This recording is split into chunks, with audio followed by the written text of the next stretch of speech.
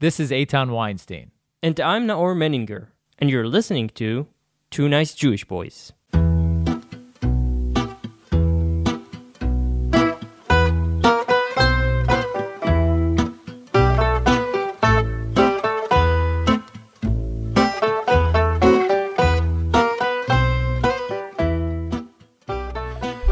The world was a different place when we last met with the beloved Dr. Dan Shiftan in March of this year.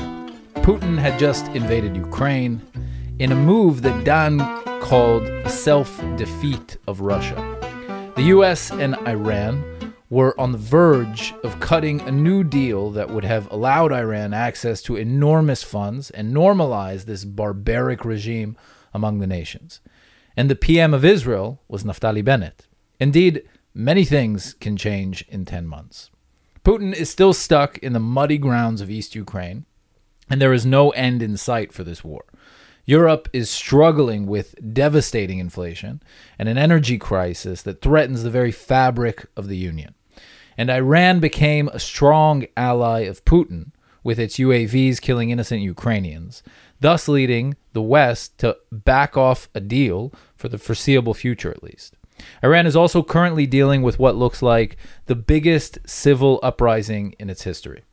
To talk about all of these fascinating geopolitical developments and much, much more, we're thrilled to be joined yet again by the one, the only, the purely majestic Dr. Dan Shiftan. Dan is the head of the National Security Studies Center at the University of Haifa. He has taught at the IDF National Security College and Command and Staff College. He was an advisor to Israel's National Security Council and former Prime Ministers Yitzhak Rabin and Ariel Sharon. He's also the author of several books and articles on issues pertaining to Israel's national security. He joins us today for the third time to talk about the Iranian threat and much more. The fourth or the fifth time, I Fourth, think. the fifth, the sixth. Hello. Good morning. So, Good morning. Where do we begin? Your phone needs to be there. Where do we begin from? Well, the most important thing that happened is the war, and in spite of the fact that we already discussed it, the very fact that we are now almost a year after the beginning of this war and there's no end in sight, it changed in a very fundamental way the West, the democracies, because for the first time they realized after a very long period of time that what they considered to be retro, namely a war that doesn't belong in the 21st century and certainly not in Europe, in the middle of Europe, basically sent them a message that changed Europe. Now, I don't know if the change will last. The Europeans have gravitated again and again to a policy of appeasement, a policy of misunderstanding tyrants and radicals around the world, and also in Europe itself, also Russia itself. I hope this change will last because for the first time people in Europe realize that there is an immediate threat. They realize that their fantasies about the international community, somehow something majestic like the international community will magically change the world and people will become civilized. They realize they are barbarians in Europe. They realize that their assumption that interdependence prevents war, because why would Putin, that is dependent on European money. I mean, not only is Europe dependent on Russian gas, but Putin is dependent on the proceeds of this gas. So why would he do it? And to understand that he thinks in a completely different way, that the Russians think in a very different way, that something like Ukraine is possible is tremendously important. Germany doubled its defense budget. Britain did something very similar. Throughout Europe, there is an understanding that they need NATO much more than before, that they need the United States. The United States understands, I mean, particularly a democratic administration understands that you need to stand up to it. And some of them are actually doing the right thing. And it's very difficult to find what the right thing is. On the one hand, you don't want a nuclear confrontation with Russia. On the other hand, you cannot allow this to happen, and you must see that it undermines Putin. Not only that he fails in the Ukraine, but also that it undermines him in Russia itself. So this is one thing that changed. In the region here in the Middle East, also something very fundamental has changed. For the first time, the Arabs understand four things at the same time. Four things? Four things, yes. Wow. It's a lot of things to understand. Since the so-called Arab Spring, they realize how weak they are, how weak the Arab states are, because for a very long time you had this fantasy that if you only change the rulers, if you only depose the leaders, if only the people rise up, then the corrupt and the dictatorial leaders will go away, and the Arab societies will produce some kind of, if not democracy, at least a somewhat more pluralistic system. And the Arab failure that is now with us for more than 200 years will change, and for the first time we will see the Arabs fitting into the 21st century, being able to meet the challenges of the 21st century. The Arab Spring was a total catastrophe. It failed completely, and it demonstrated to the Arabs that their weaknesses are structural. So that's number one. Arabs realizing that Arabs are weak. Number two, realizing that Iran is strong and extremely dangerous and tries to hegemonize the Middle East, and that they have existential problems, at least the regimes have existential problems, perhaps even the independence of the countries is threatened. And therefore, when you have a strong Iran that is very aggressive and a weak set of Arab states that cannot defend themselves against Iranian aggression, you need outside assistance. And then came Obama. And they realized you can't trust the Americans because Obama practically abdicated the position of American leadership in the world. And he believed that if you project weakness, if you project international incompetence, if you project impotence, this will bring peace somehow. I'm not sure how. And so you have Arab weakness, Iranian threat, you can't trust the Americans, and then you have the Israelis. On the one hand, much less important, much weaker than the United States. On the other hand, much more dependable than the United States, because the Israelis must fight the Iranians for their own good, not in order to help the Arabs. This is a byproduct. Israel must prevent Iran from hegemonizing the Middle East. If Israel will be in a region hegemonized by Iran, it cannot defend itself in the long run. So we are engaged in a war. It is not a very high-intensity war. It is a preventive war, but it's war. Israel is at war with Iran. So the Arabs understand we are weak, the Iranians threaten us, the Americans are not dependable, Israel is dependable. And this brought about an Arab-Israeli coalition. Here is the interesting thing.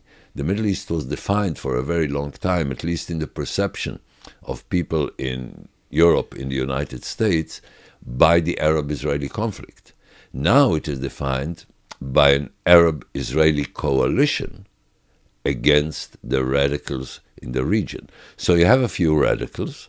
You have Iran, of course, Syria, the Palestinians, and, you know, here and there, proxies of Iran, Hezbollah in Lebanon, Iranian militias in Iraq, and the Houthis in Yemen. Very few radicals, And on the other side, in terms of the interests, you have the most Arab states, Israel, the United States, and Europe. Now the question is, can you convince the Americans and the Europeans that this is a new setting, and here the attempt to appease Iran is counterproductive? Yesterday we saw Biden saying the deal is dead. Well, I think it better be dead. You know, Ben-Gurion made a distinction between dead on the one hand and dead and buried and will not be resurrected. In Jerusalem, you never know, after 3 days, strange things happen. So when he spoke about the armistice agreements, he said, dead, buried, and will not be resurrected. I hope that this will not be resurrected, because Americans systematically misunderstand the Middle East, starting from Eisenhower and continuing, of course, with Jimmy Carter and Barack Obama being the worst presidents that you can possibly imagine in terms of Middle Eastern policies. So now we have an understanding that even Biden and even the Europeans are beginning to understand that appeasing Iran is not only impossible but counterproductive. The Iranians not only became much more radical, but also the cooperation with Russia puts it in a broader context of the war in the Ukraine. And what the major consideration did not achieve, namely that you should not allow Iran to hegemonize the Middle East, now you get on something that is much less important but is much more impressive in the West. The human rights violations in Iran. I mean, this is a barbaric regime, and this was always a barbaric regime, only now it's more visible how barbaric it is. And the fact that they're cooperating with Russia on Iran, I don't care what their motivation is as long as the direction is possible. So from an Israeli point of view, you have a much improved situation. First of all, Europeans, for the first time in a very, very long time, understand what it is to stand up to a war. The Europeans still have a hobby. They speak about the Palestinians when they're bored and they need some occupational therapy. Then they say something No about... pun intended. The Palestinians, they bring it up and they protest about something, and the Israelis ignore it, and everything's okay. Nobody takes them seriously. But on the other hand, the bilateral relations between Israel and Europe improve in a dramatic way. I think it's very interesting that 80 years after the Second World War and the Holocaust, now the defense of Berlin from ballistic missiles depend on Israeli technology and Israeli missiles. So we are in a new era where the European Union says something, to feel good about itself, but the bilateral relations between Israel and most European countries, with the exception of Ireland and sometimes Belgium or some other joke, but if you go to the bilateral relations, they're between reasonable, good, or excellent in Europe, because they understand much better what it is to have a real war. They understand much better what it is when you have to deal with a barbarian. They finally realized that Putin is not this nice guy that happens to speak Russian, but the culture is completely different, and you must consider culture. For a very long time, when you spoke to Europeans about culture, they would brand you as a racist, okay? Because they didn't understand that culture is by far the most important thing that explains human behavior. So now they're much more willing to understand it. They need the Israeli experience. They need Israeli weapons. They understand a bit better. Maybe our gas? Yes, but that's unfortunately not on a massive scale. I wish they would be, Maybe dependent. In the future, though. Maybe, I don't know. I don't think it's the important thing at the moment. At the moment, the most important thing is a combination of understanding the problem somewhat better and needing the Israeli experience in dealing with the kind of challenge that Europe is meeting today. So basically, our regional and international position has improved. We are for the first time a full-fledged regional power. We used to be a power in terms of the military, the economic issue, the technology, innovation, and so on, but the political part was missing because we couldn't maneuver between the different Arab states and the different Arab forces here in the region. Now, Arabs are sometimes competing on whose side will Israel stand inside Arab disputes. So I want to ask you about the Arab world. There's a lot of talk about the next Arab nation to join this alliance that you're talking about, the United States, Israel, and the Arab world against Iran, being Saudi Arabia. Do you see that happening?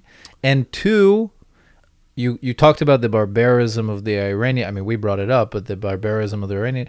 Isn't there barbarism on the side of the Arab world that we're aligning with? Yes. First of all, I work with my barbarians against their barbarians. When Roosevelt was willing to help Stalin and even supply him with weapons, his interest was to defeat Hitler. The interest of Israel is to secure Israel. So I will work with whoever is willing to work with me. But there is also another thing. In the Arab world, unfortunately, the regimes, even the dictatorial and oppressive regimes, are better than the society. Look what happened in Egypt. They had elections, free elections. What did they elect? The Muslim Brothers. Okay? Now, in the West, you had this fantasy, you have elections, they will have a democratic Egypt, or at least a process of democratization in Egypt. It turns out that what the Egyptians wanted was even worse than military dictatorship. So in terms of the realistic choices in the Middle East, you speak with Arab regimes who are not democratic, but some of them are more open-minded than others. First of all, look at Saudi Arabia. Is it, of course, not a democracy? Yes, but is MBS willing to open up to the Saudi West? Arabia? No, not also to the West, but primarily inside. Does he understand today, unlike Saudi Arabia before, that if you in Saudi Arabia finance radical imams in mosques throughout the West, that you're finally undermining yourself, your own interests, and that you should be somewhat more open vis-a-vis women and so on. Now, is this democracy? Is this pluralism? Of course not. But the question is, what are the realistic alternatives? You see, Barack Obama, in his unbelievable folly when it comes to the Middle East, he did everything wrong that you can possibly imagine, perhaps without becoming directly involved in Syria. It has to be said, I no longer see his photo up here. Oh, I used to have a photo of him being miserable because it made me feel good when I saw him. By the way, he's a lovable individual. I'd love to have him as a neighbor, as a friend, but the President of the United States, being such a feeble person, not understanding anything about the world, and taking all the wrong decisions that you can possibly take. By the way, not just in the Middle East. Ask people in Asia about him, okay? They will tell you something very similar. What cues, though, you spoke about MBS being likely more conducive to opening up Saudi Arabia. What cues do you see from him that is the direction that maybe Saudi Arabia would be willing to go in? No, first of all, I see that he's no longer supporting the radical imams throughout the world. And second, How so? I see... How so? Like, what do you mean he's not supporting them? And how he used to finance them. And now the financing is And stopped? now he changed his policy on this issue. Is that the best that I could wish for? No. But is the direction positive? Or take something even more impressive for me, for instance. You look at the United Arab Emirates. Is it a democracy? Of course not. Thank God it isn't. Okay? Because at the moment, you don't jump from an authoritarian system to a Jeffersonian democracy. But is the United Arab Emirates trying to convince its elite to be tolerant? Yes. In the huge and very beautiful mosque in Abu Dhabi, you have a welcoming statement at the entrance, including in Hebrew, Bruchim habaim lemizgad Sheikh Zayed. I can show you the picture. It's unbelievable. Okay, I haven't seen it anywhere else. So you see, in the Arab world, first of all, countries that used to be very belligerent, becoming more interested in stability. I mean, consider the difference between Nasser's Egypt to Sadat's Egypt and Sisi's Egypt. Today, we are in very close relations with Egypt because we have the same interests in defeating ISIS in the Sinai Peninsula, in defeating Iran, which is by far more important, and you can work with the Egyptians. Is it my choice of government? Of course not, but in the choice inside Egypt between Sisi and the Muslim Brothers is the worst possible thing that you can get. The worst. By the way, we have the Israeli Muslim Brothers, it's called Shas, and the ultra-Orthodox and so on, and they're doing exactly the same. They seem as if they are benign, and basically there is something malignant about them. So what you get in Egypt today is a country that wants stability in the region, that not only is not waging war against Israel, but is cooperating with Israel strategically, and could be, I hope, one day when it is stronger inside.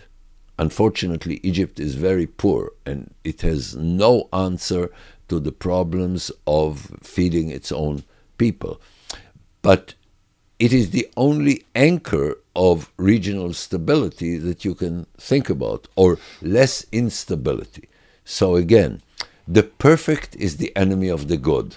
This idea of Jimmy Carter and later Obama, that things could be dramatically better and therefore you undermine what is good. Yeah, the base of it was this inability to accept the fact that the culture of the Arab world doesn't want, human rights and equality for women. They thought that, there would be this Arab Spring. And all of a sudden, you have this very strange, Americans suffer from terminal optimism, okay? Inside America, it's a good thing because it makes America, it makes it possible for Americans to reinvent themselves every time they have a major challenge. I have great faith in the ability of Americans to reinvent themselves and adjust themselves. But when it comes to the world, the idea is that in every Saddam Hussein there is a little Thomas Jefferson trying to come out, okay? The idea is that if you appease your enemies, then your enemies will change because actually they only become radical because you mistreated them. This completely distorted and unrealistic perception of the world is constantly making it impossible for Americans, not always. I mean, look at Nixon and Kissinger, they did the right thing, okay, in the Middle East, kicking the Soviet Union out. But if you take Eisenhower in 56, Carter in 77, or Obama more recently, he had 2 terms in office. Unfortunately, the damage was much greater. They were not willing to accept that the realistic alternatives are both not a democracy. They believed that you can usher in Bush believed that you can do it with the Marines. You bring democracy to Iraq. Obama believed that with a brilliant speech in Cairo or in Ankara, he can change first of all, Egypt, and, deal later with the Muslim Brothers, and also with Erdogan, that he considered in the beginning, Obama, as being a very positive force. But again, Erdogan is a Muslim brother. At the moment, he is less aggressive. Anybody who is not suspicious about Erdogan will be surprised, and not in a positive way. But let's look at the broad picture from a Middle Eastern and an Israeli and an American point of view, it is improved. Let me put it this way. There are three basic situations. A good reality that looks good is the best. A bad reality that looks bad is okay because you realize you have to change something. But a bad reality that looks good to people who don't understand what they're seeing is the worst possible. Okay? At the moment, we have a bad reality with Iran. It finally looks bad even to the Biden administration. Even, it's a beginning in Europe, and therefore it's not as dangerous as a very bad reality looking good with hope that is unsubstantiated concerning Iran. Mm-hmm. So in this context, things are getting better. Why did Iran choose to... Didn't Iran see it coming that it's not in their interest necessarily to assist Putin? Wouldn't it be smarter for them to not provide Putin with the weapons? The Iranians are smart, but there are two kinds of smart, as Putin demonstrated. There is smart on the operative level, and there is smart on the strategic level. On the operative level, Putin was very smart. I mean, for instance, when Obama basically invited him to come to Syria by saying we should all, work against terrorists in Syria, and Putin said, yes, I have terrorists. Anybody who's against Assad is a terrorist. So he was very smart in terms of the operational moves. But when he invaded the Ukraine, he undermined strategic interests on three levels. First of all, look at China and Russia. Okay, China has 1.5 billion people with no natural resources, and next to it is a huge country with a tiny population of 140 million people with enormous resources. What do you think happens? Okay, the real danger to Russia is China. What should Putin do? Work with the Americans, with the Europeans, so that he's not being dominated by China. But he was operatively very smart and strategically stupid enough to go in the other direction. Second, in his confrontation vis-à-vis the United States and Europe, what was his number one asset? The folly of Americans and Europeans believing that because of interdependence, he's a moderate guy that you can deal with. You can have a dialogue, you can engage. There are different words to use for appeasement because the term appeasement is no longer popular. And he destroys it. So he does something that is stupid on the strategic level for the second time. The third time, Russia is a backward country in terms of, the medical system, 19th century outside of St. Petersburg and Moscow. Russia is a backwards country because its economy is based on natural resources rather than on the abilities of the Russian economy. So he, instead of trying to occupy the Ukraine, if he would have focused on what is happening inside Russia, he could have changed Russia. But the Russian people supported him in taking off his shirt and going fishing and occupying another country because Russia is great again. This is undermining his position inside Russia, because I am not sure he can survive this war inside. So, strategically speaking, he is doing the wrong thing, even if he moves in a very smart way on the operational level. Iran is very similar in this regard. Are they much more sophisticated than the Arabs? Yes. From an Israeli point of view, an Arab enemy is much easier to deal with than an Iranian enemy. Do they have more strategic patience? Yes. But when it comes to the overall picture, for instance, they have a very able people. I mean, the Iranian society is very impressive, compared, of course, to the Arabs, but also if you look at the broader picture. Sometimes the Iranians remind me of Israel in the 1990s, okay? And we were quite advanced in the 1990s. The Iranians can, if they want, hegemonize the Middle East not by occupying it or generating wars. They can do what Germany is doing today. Germany is the most important country in Europe, not because its tanks reach the gates of Moscow, but because they have a big population, a very industrious population. They work hard. They're in the middle of Europe. Iran could do this in the Middle East if it were not, but we always underestimate the element of radicalism. We assume that a radical is a guy who couldn't get things in the legitimate way, so he did it in an illegitimate way, but if we give him the opportunity of going to the point where he can achieve his objectives in a legitimate way, he would do it. No, he's a radical. Okay?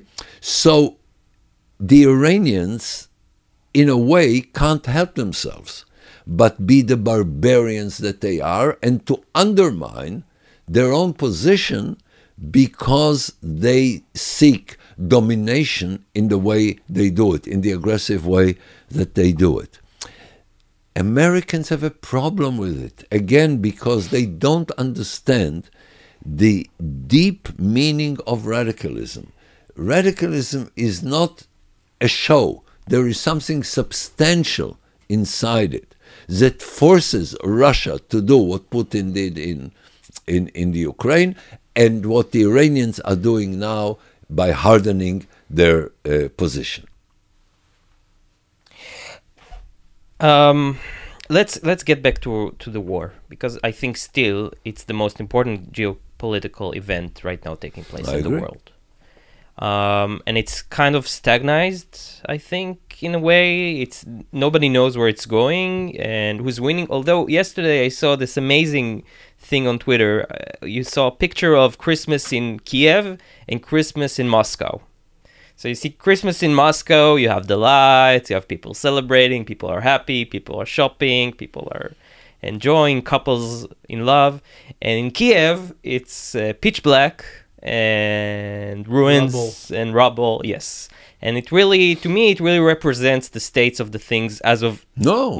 I disagree. Why? I disagree. Why? Because, first of all, Putin, to a very large extent, created the Ukrainian people. Okay? This is much more important. Pictures, they say one picture is worth 1,000 words. One picture is worth 1,000 lies, and a video is worth 1,000,000 lies. Whatever looks one thing is probably the other. Okay? So, at the moment, can you celebrate Christmas in Moscow because there is electricity and it's very difficult to do it in Kiev because there is no electricity? Yes.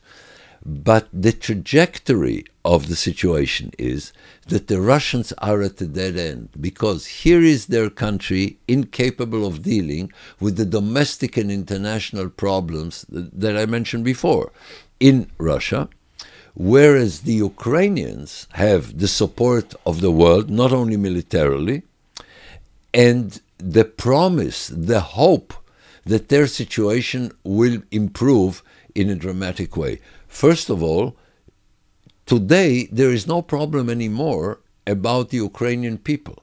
Putin made sure that the Ukrainians are Ukrainians. A lot of Ukrainians thought that they were Russians before, but 2014 and now forged the Ukrainian people. By the way, if I were a member of NATO, I would erect a statue of Putin in NATO headquarters in Brussels, and a statue of Putin in the Ukrainian parliament in Kiev, because in the long run, he only improved their situation. He gave a new lease on life to NATO, and he galvanized the Ukrainian people. Yeah, but that doesn't comfort the average Ukrainian. I don't care. I don't care. This is like Israelis who tell me, oh, maybe the situation of Israel economically is very good, but you can't take this to the supermarket. If it sounds interesting for a journalist, it must be insignificant. Okay? Don't look at what is happening now. Look at the trajectory. Okay, life in the Ukraine is very difficult. People are suffering. But the Ukraine, if I look at the prospects of the Ukraine in 30, 40 years from now, after it is rebuilt after the war, okay, it will be a good place to live in. But you don't see a scenario in which Putin uses, I don't know, like a tactical nuclear weapon and decimates Ukraine and wins the war and there is no more Ukraine?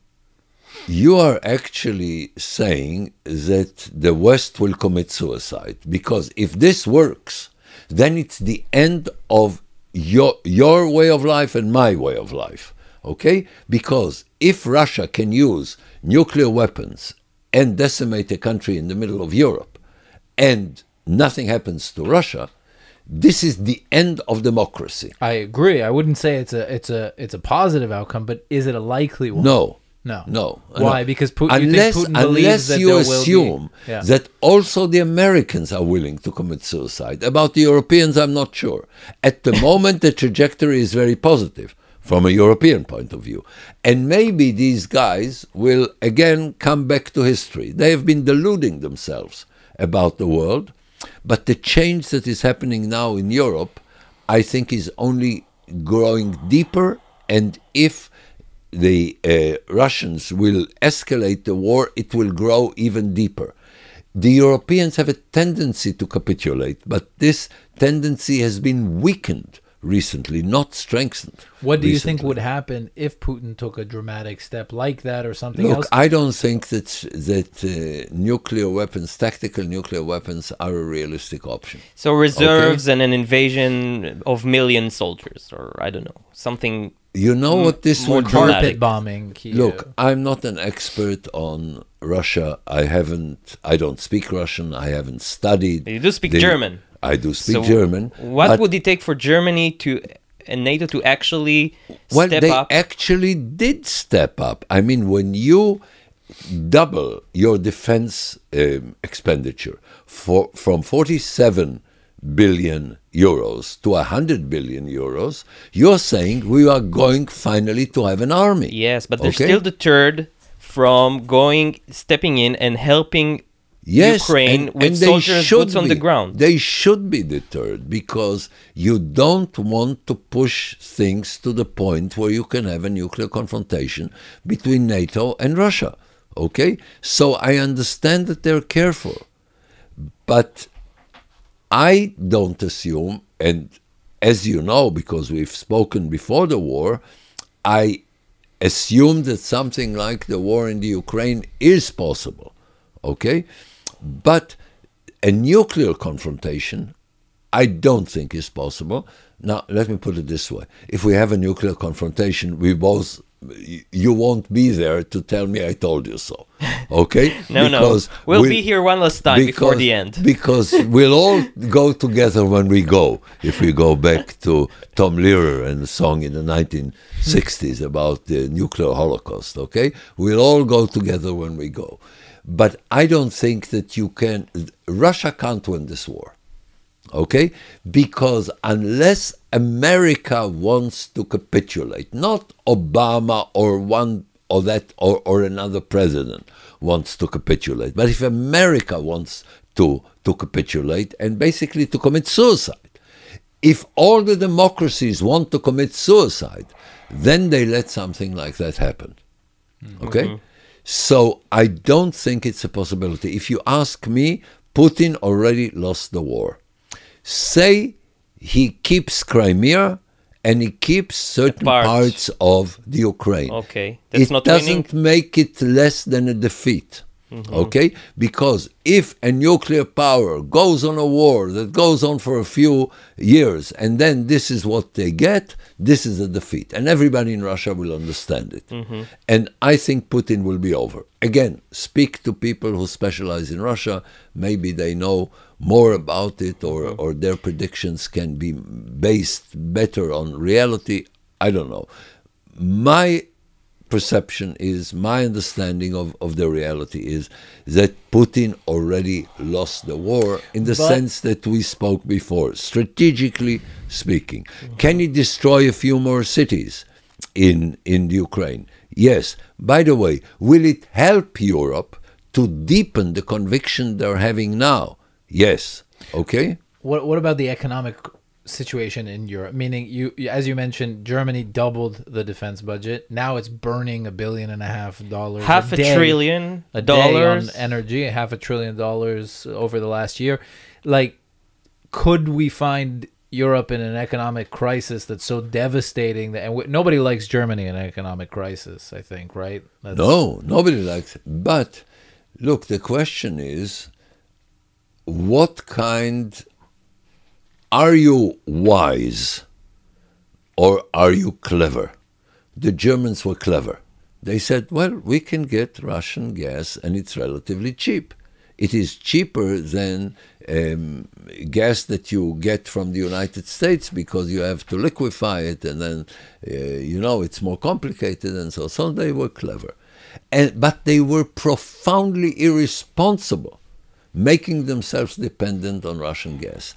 Would it be better if the Germans didn't go there in the first place? Yes. Would it be better without the war in Ukraine if they would say, okay, we made a mistake with Nord Stream 1 because we had a chancellor who was basically a traitor. Okay, Schröder was basically a traitor working for Putin against his own country. Yeah. And he then sat on the board of Nord Stream, right? Not only he owns it. He owns it. Okay, yeah. He runs it, but he became unbelievably rich. But he sold his country to Russia.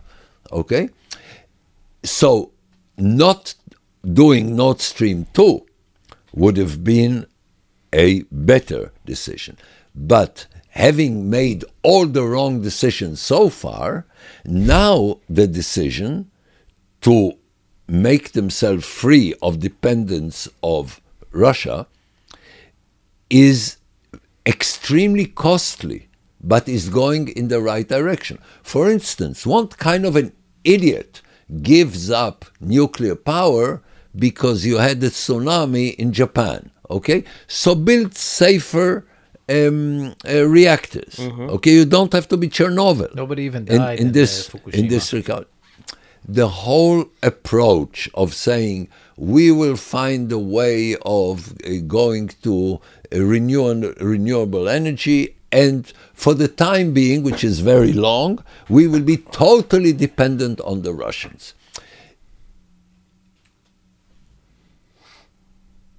You're basically saying, if somebody is an addict, he shouldn't go to a place where he's cleaned up because it is very painful to be cleaned up from the abuse of heroin or whatever. Like us and coffee. Okay?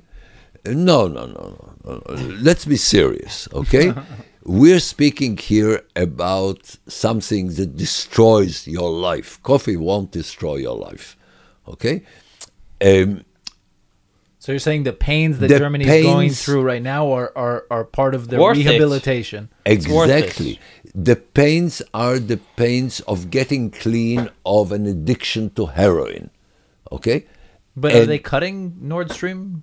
I mean, do they have plans to? They blew up. The Russians The supposedly. Russians blew it up. But, and this is Nord Stream 2. Yeah. But will they become dramatically less dependent on Russia? Yes. Does it have a cost? Yes. Is this cost painful? Yes. So you go through a painful cost. By the way, people don't know, but up until at least 2 months ago, I don't know if it's now if it's true, but Germany still was buying every month, I don't know, $1 billion worth or okay, but of you see, gas from the Russia. question is the trajectory. Again, The trend. don't look at what is happening at a given time. You have journalists for it. Journalists are the people who focus the attention on things that don't matter. Okay? Instead of looking at the broader picture. So you can be impressed by a great celebration of Christmas in Moscow, but you're not looking at the weakening of the Russian way of life, also in the eyes of the Russians. Now, if after this war, as I expect, Ukraine will be rebuilt and people in Kiev will have a very good life, people in not only in Moscow, because Putin manages to keep in Moscow and in St. Petersburg a reasonable way of life, but throughout Russia, people will see how people live in the Ukraine in 20, 30 years. This is what is weakening the Russian system. If Ukraine will be part of the EU eventually, or It will. It will. I don't care if they're part of NATO or not. Okay, it will help if they will be a part of NATO. The Russians could have prevented it. If the Russians would have said, look, we will not do anything, but if you're part of NATO, we will invade. NATO would not take the Ukraine in, okay? Because in the mood of Europe before the war in Ukraine, not coming to this point would be the ultimate objective. Now it will probably join the European Union. By the way, it's a very corrupt country. It's not as if, the Ukrainians are saints because they fight the Russians. They must be saints. They're not. Okay? yeah, but So Romania is also a corrupt country. Yes, and, yes. So what I'm saying is, basically, in 20 years, okay, after, perhaps sooner, after the Ukraine is rebuilt, Ukraine will be much more of a danger to Russia than it was before the invasion. Because proving that what the Russians consider Russians, because the Russians consider the Ukrainians to be Russians, okay? That Russians can have a good life if they don't have the kind of regime like Putin has today. This is a great danger to Putin. What about the riots in Iran? Are you optimistic? Because I heard analysis saying there's no way back from, this is a... Look, there is a way back. Unfortunately, brutality is very successful. I remember debating, including the Israeli intelligence, on Syria, when they were saying in a few weeks, Assad's regime is gone. And I said, don't underestimate the effectiveness of brutality. Okay? Now, Mubarak was willing to give up in Egypt. In Jordan, in 1970, the king did not want to butcher his own people. Assad didn't have a problem. And he killed 600,000 of his own people. So brutality works. Because they're not really were they his own people in Syria? Not really. They were not. The question is, right. It's not the same thing, really. And also in Jordan, Palestinians were not Hashemi. No, but wait a minute. King Hussein was not willing to butcher the Palestinians. Okay, he destroyed But he the could have. PLO, but not the Palestinians are the majority of the Jordanian population. Okay. Yeah. In Iran, they're truly the same people. In Egypt, Mubarak was not willing to send his army, and I'm not sure the army would have butchered Egyptians on a massive scale. In Syria, if you're an Alawite and you don't butcher everybody else will butcher the Alawites. Yes. Okay? So it's a different reality. Yeah. And Assad succeeded in staying in power with Russian help, okay, with Iranian help, primarily because he was a barbarian. And barbarism works. So, and the Iranians are certainly barbarians. Do I hope that it will collapse? Yes. Would I, if I could, help bring about the collapse of this regime? Yes, because in the final analysis, there are two impressive people in the Middle East, the Israelis and the Iranians. Okay? So you have a great hope. In the long run, you can have Iran, Israel, the United States, and Europe on the same side against radicals in the Arab world. Okay?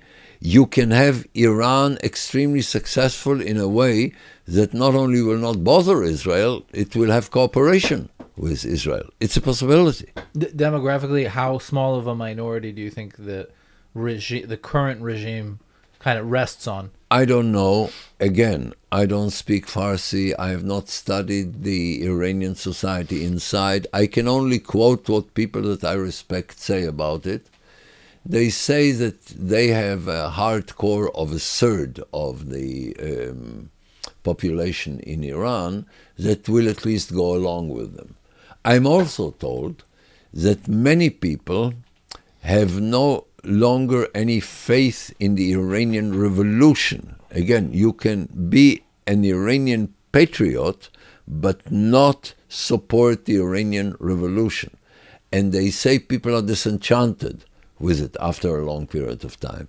You have a very widespread reality in Iran of prostitution, of drug abuse, of a society falling apart, parts of the society falling apart. So it could go in what I consider the positive direction. Could it be tomorrow or in 30 years? And I don't know. And the Iranian Secret Service doesn't know. Okay? Look, in Egypt, we had the uprising against Mubarak. There were, if I'm not mistaken, 46,000 people whose job was sitting in Egypt to identify when it will happen, and they failed. Okay? We don't know when such a movement gathers critical mass. It's there, the seeds are there, but the question, if it erupts, if it brings down the whole system, is something that if you predict and you're successful, you were lucky, okay? But only lucky. So I don't know. Is it very serious? Yes. Is it very widespread? Yes. Is it riding on the shoulders of previous protests, of other people who are unhappy about what is happening in Iran? Yes. But will it bring down this regime? I can't tell you. I hope so, but I can't tell you. Well, one last question. Are you optimistic about Saudis aligning with us and for peace to be between us and Saudi Arabia? Look, the question is what is important. If you're a journalist, you want diplomatic relations and you want normalization, and you're very happy when Israeli tourists that are not Muslim can visit Mecca. By the way, journalists weren't very happy about the Abraham Accords in Israel. No. They were dissing it, calling it nothing burger. Well, it is because these guys were not happy with the fact that Netanyahu and Trump brought it.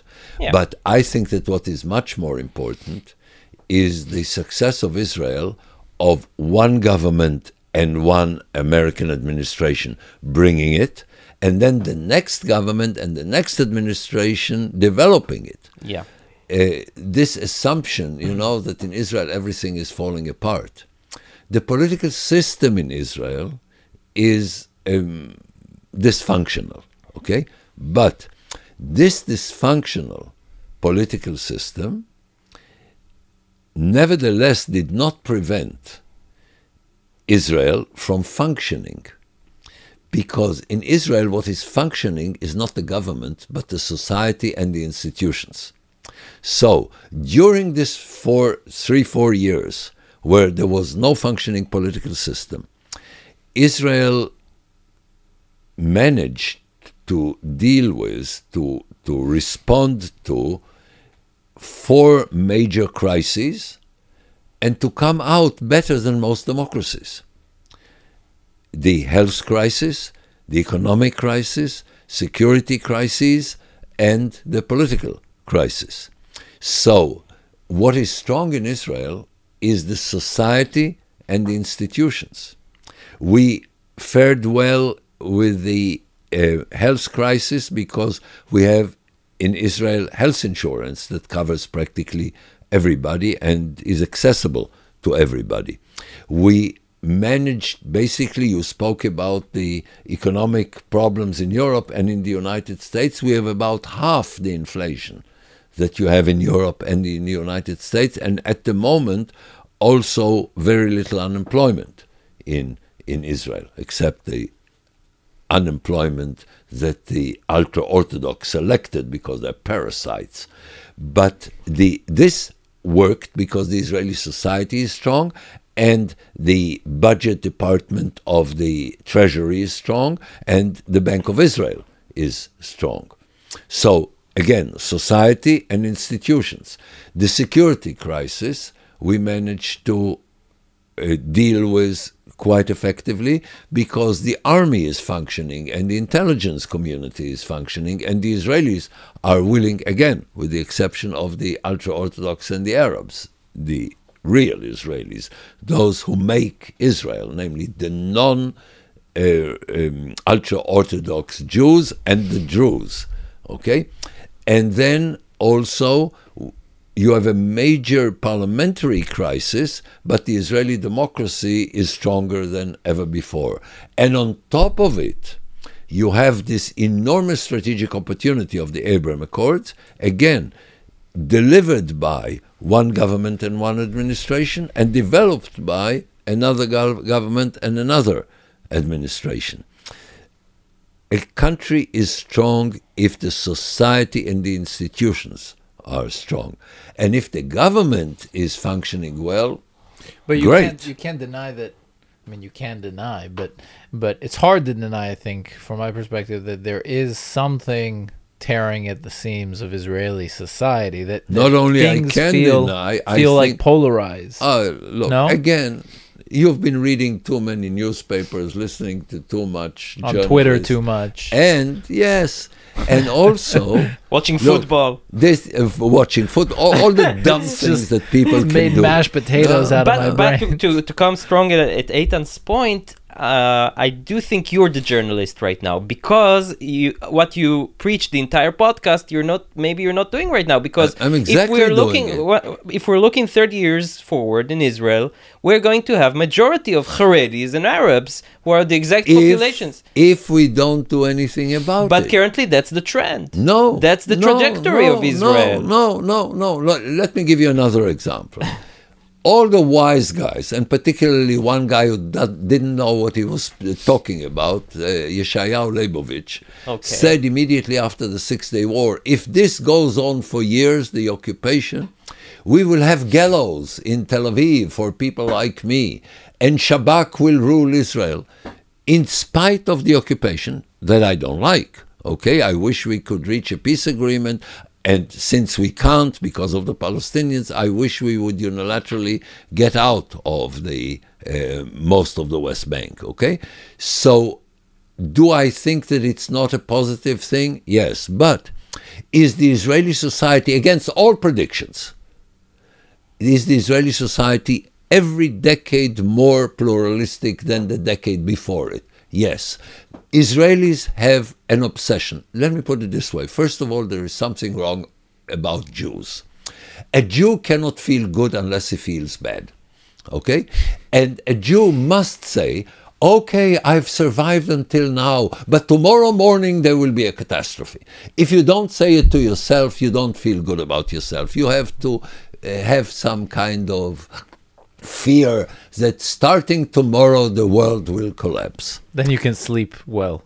But you can sleep well because you have your catastrophe in mind. You expect a catastrophe, and this makes you feel. It's like the joke Jerry Seinfeld just told a few weeks ago, where he goes, "It's a joke only Jews will understand." So it goes like this: two businessmen meet in New York. One says, "How's business?" and the other goes, "Amazing." That's the joke. Yeah, to Jews. No, a Jew. Now I explained the joke. Also, when Seinfeld told it, nobody understood it. But a Jew would never say, "How's the business?" A Jew would never say "amazing." Yes, so you're saying two Jewish businessmen. Only Jews would understand. Yes. Jews complain. Great joke. Okay, Great joke. That's what they do, and this. You're not supposed to say bullshit on your program, No, right? it's So okay. I'll find another. This idea that everything is the Israeli society is tearing up at the seams. It is. The Israeli society was never as strong as it is today. The Israeli democracy was never as strong as it is today. Do you have tensions in the Israeli society? Yes. Serious tensions? Yes. But compare it to the tensions that we already had. I mean, go back to the 1980s to what we had between Oriental and Ashkenazi Jews. Okay, we were on the verge, I wouldn't say on a civil war, but of a very serious... And what happened since? Because when people had this very simplistic linear projection, whatever is going bad must go bad also in the future. Let me start with numbers. The moment you stop the ultra-Orthodox from stealing hundreds of billions of dollars from us, we work and the parasites live off what they steal from us. They will not be able to have so Agreed. many children without working. They Agreed. will either starve or work. Okay? And Yes. when they work, they meet real responsible people who work, who serve in the army, and then the ultra-Orthodox society will crumble. Because the only reason it can exist is that their rabbis keep them dumb, unemployable, and keep them so that the rabbis provide them with the basic necessities of life. But if you get the Israeli society, the productive one, the one that everything good in Israel comes from people who are not ultra-Orthodox. Okay? But they're not willing to come together, the productive society.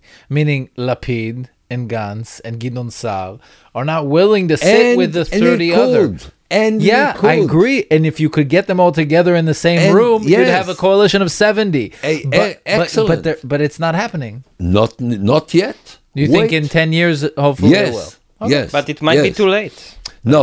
Because that coalition of 70 in 10 years will be 68. Because once you force the ultra-Orthodox to work, by the way, I don't want them to contaminate the army at the state that they are today. But once you force them to work, then the fact that they have a lot of children 100%. is not a threat. I because agree. if they're productive citizens, and by the way, they can have their way of life. Let me tell you something about me personally. Recently, they found the grave of my great-grandfather in Germany. Now, this guy, in terms of his way of life, was very similar to the Haredim. But He worked. you know what it says on its grave in Hebrew? Okay. In German and in Hebrew. Okay. It says, Kol yamav chai miyagia kapav. All his life he lived by the off the toil of sweat his of his hands. brow. Yes. Yeah. Okay? Now, this is enormous. I don't care. Look, the ultra-Orthodox can have their superstition that they call religion. And I have friends who believe that crystals have energies and they have their superstition. And everybody can have his own superstition. I don't care. Let everybody, that's what pluralism is about. Let everybody live the way he wants to live, provided he works. People don't deserve to live if they don't work. Now, if you have Amen. a few geniuses in biblical studies or Talmud studies, fine, I'm willing to finance them the way I'm financing a pianist or a violinist or something that is particularly gifted. Yes, but if you have a whole society that is parasitic and primitive, and we pay them in order not to educate their children, there is something wrong about us. I'm delighted with what is happening now with the government. You are. Yes. Because they will bring their own. Exactly like Putin and exactly like Iran, I also want them to realize what dairy is. Okay? And to me, dairy is 100 times more dangerous than Smotrich and Ben Gvir put together. Because dairy is the one that is supporting this parasitic reality. So how are you optimistic? How does what's happening now have a positive outcome? Israelis finally see what the ultra-Orthodox are doing. Like Europe okay? and Russia. Like you're like Europe and Putin. Like America and Iran. But everybody knows that's what I'm saying. No, Everybody knows that. not I think everybody the Likudnikim, like people who vote on the traditional right. I mean, Haredim, I think, for almost all their political ideology are not right wing. Maybe only security They want wise. to be parasitic. Exactly. So I'm and saying racist. everybody on the right doesn't like what's happening with the Haredim, but the right can't get. Yes, they can't get but along. there is a difference between generally not liking and perceiving it as a danger. What is happening now shows Likudnikim, or people from the Likud, who vote Likud, what they are losing by aligning themselves. Look, the government that we had, the Bennett-Lapid government, proved one thing. There is no right and left in Israel. Okay? There are no socialists in Israel, thank God. There are no, really, in terms of significant. You have a joke hero there like Lazimi or like, I don't know. Nobody in Israel wants socialism because we know what socialism is. Okay? We had it, so nobody likes it. On the other hand, you don't have radical capitalists in Israel. Again, politically significant. You have individuals, but not politically significant socialists or radical capitalists. And the distinction in Israel between the different camps is the welfare state being a bit more to the right or a bit more to the left.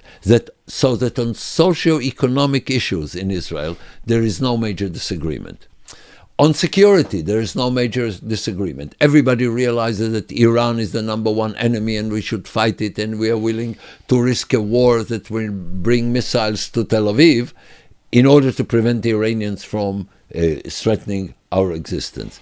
Concerning the Palestinians, there are some people who believe that one day there will be peace, but in terms of the realistic options in the foreseeable future, nobody believes that with the Palestinians you have a partner for peace. Very, very few, and those who really believed in it couldn't get into the Knesset. Okay, they have 2% of the population. It's negligible. Okay, and they have Haaretz. Okay, but it's negligible.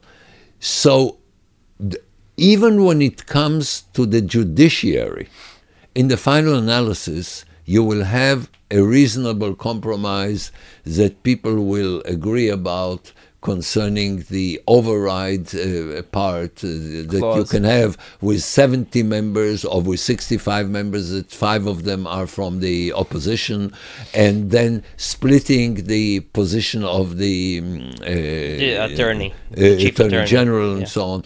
So you can very easily reach. The one major rift is, do we want to support ignorant parasites? Okay, this is what the ultra-Orthodox want, ignorant parasites, because they're the only ones that will vote for these rabbis. Okay, so when we are supposed to finance the ignorance of the parasites so that their children will be ignorant parasites, people also in the Likud will understand it. So I'm very optimistic. For the same reason that I'm optimistic about Europe after the Ukraine, much more than before the Ukraine, I'm optimistic about the Israeli society after this government more than before. To your benefit, in the last episode, we were like talking about how bad it looks with the Iranian deal, and you said a Yiddish proverb that I can't cite, but that basically says there is. You were optimistic. You said a solution will come. No, I never use the term solution. This right, is I'm paraphrasing. Do you remember the Yiddish? No. Okay. No. Okay. Just go to the last thanks for episode, bringing guys. that up. No. I'll have to watch it in order to yeah, remember how smart I was. Yeah, but yeah. A solution will present itself, something no, like not that. a solution. Never use the only thing in life that has a solution is a crossword puzzle. Okay? Now, you guys are married, right? I wish. To I each wish. other? You wish to be married? To him, yes. It's a big dream. Okay. Yeah, I'm married with a kid. I'm not. You still believe things have solutions? No. Okay. Okay. Look, I'm speaking about response, not about solution. Yeah. Okay? Solution is the assumption once you do something, there's no problem. Everything important in life doesn't have a solution. Okay? Crime doesn't have a solution. You can bring it down dramatically from an unacceptable level to an acceptable level with a good law enforcement system. Poverty doesn't have a solution. You can bring it down with a well-functioning welfare state, okay? From an unacceptable level to an acceptable level. We will have tensions in Israel. A pluralistic society is full of tensions. A pluralistic Jewish society has more tensions than others because we are an unpleasant people, I'm delighted to say. I mean, I couldn't live in a pleasant environment. It's boring, okay? But are we on a positive or negative trajectory? Remember, all democracies are in crisis. You don't have one major leader in a democratic country. Not anybody. People believe that Angela Merkel was a leader. No, she made two catastrophic mistakes. The one with Russian gas and the immigration. Okay? So, democracy is in a crisis, but it will overcome this crisis. The essence of the crisis of democracy is that we didn't realize that there can be too much of a good thing. Okay? For instance, we all want transparency, right? The question is what happens when everything is transparent? Then nobody talks to the subject, everybody talks to the protocol. So you can't do what is good because you're obsessed with what looks good. And it undermines democracy. Okay? Pluralism is good up to a point. Beyond a certain point, to preserve pluralism, you should stop being pluralistic. Mm-hmm. Let me give you an example on this. Say we all want to go to dinner with 5 other friends. One wants chicken, the other one wants beef, this guy wants kosher, the other wants halal. Everything is fine, vegetarian, what have you.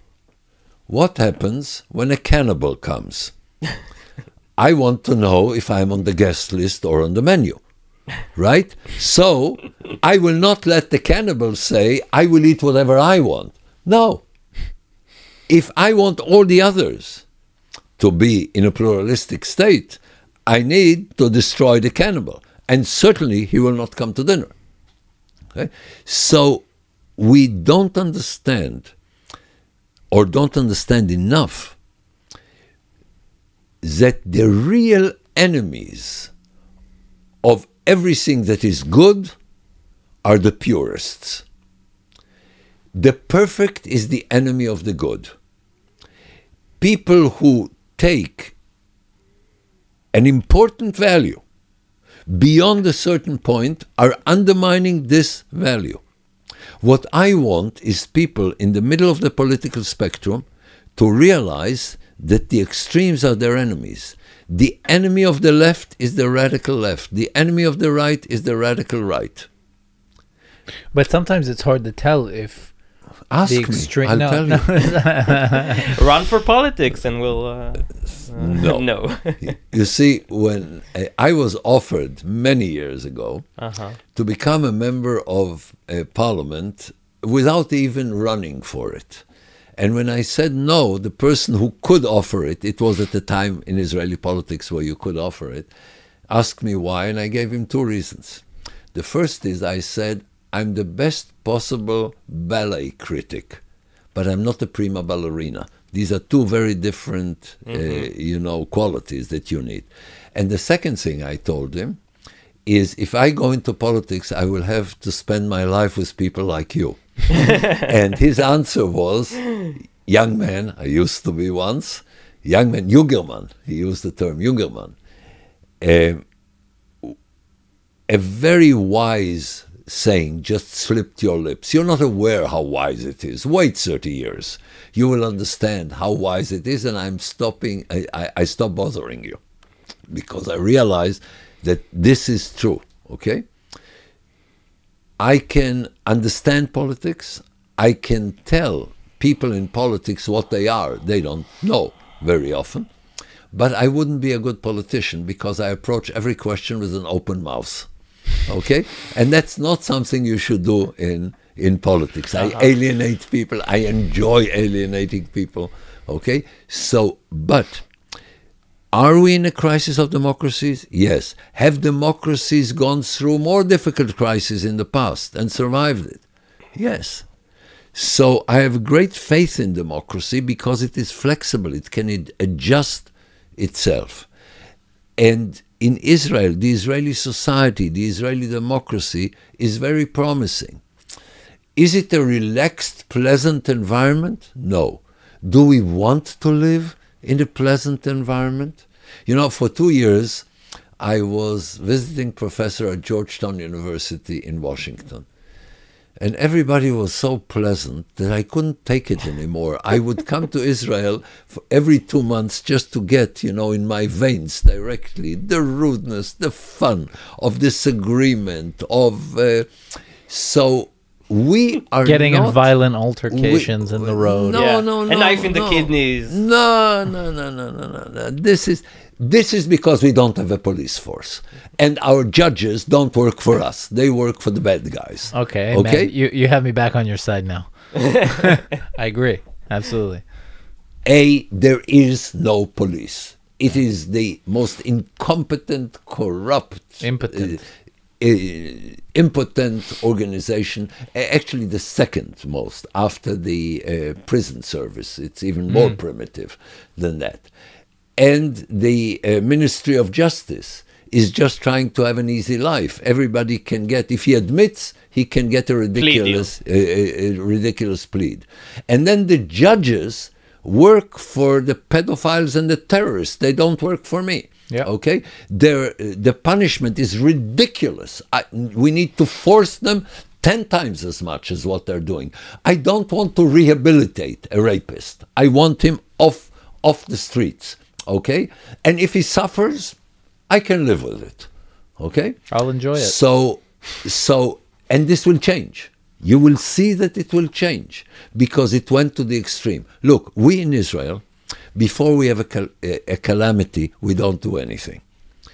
We were 15 years ago, a few months from having no water in the homes. Okay? And then we almost instantly became a water superpower. Superpower. 15 years ago. Approximately 15 years ago.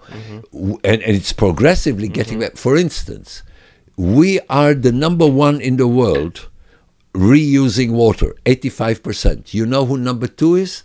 The Spanish with 30%. Okay? We are now supplying through desalination 80% of the home consumption. Very soon 100%.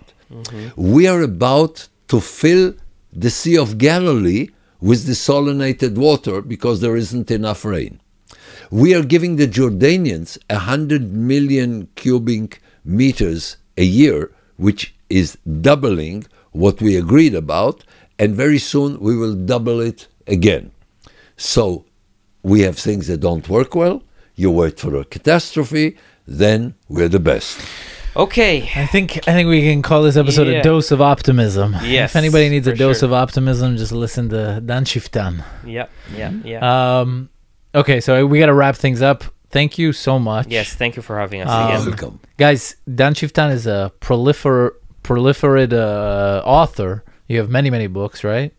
We'll put and links. Some of them are in English. No, my objective is to influence the Israelis, and I've done quite well. So some were translated, but my focus is on the Israeli Hebrew. society. What I've done recently in English is this book here. It is a reader together with Walter Laqueur.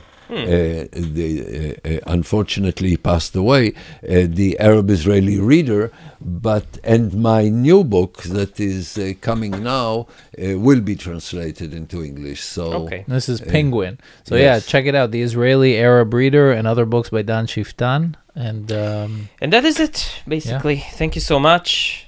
And happy Hanukkah. And see you Hanukkah next year, Sameach. hopefully, if you'll have us. Bye, next guys. year in Givatayim, Yes. it's the new Jewish. Bye, guys. bye, guys.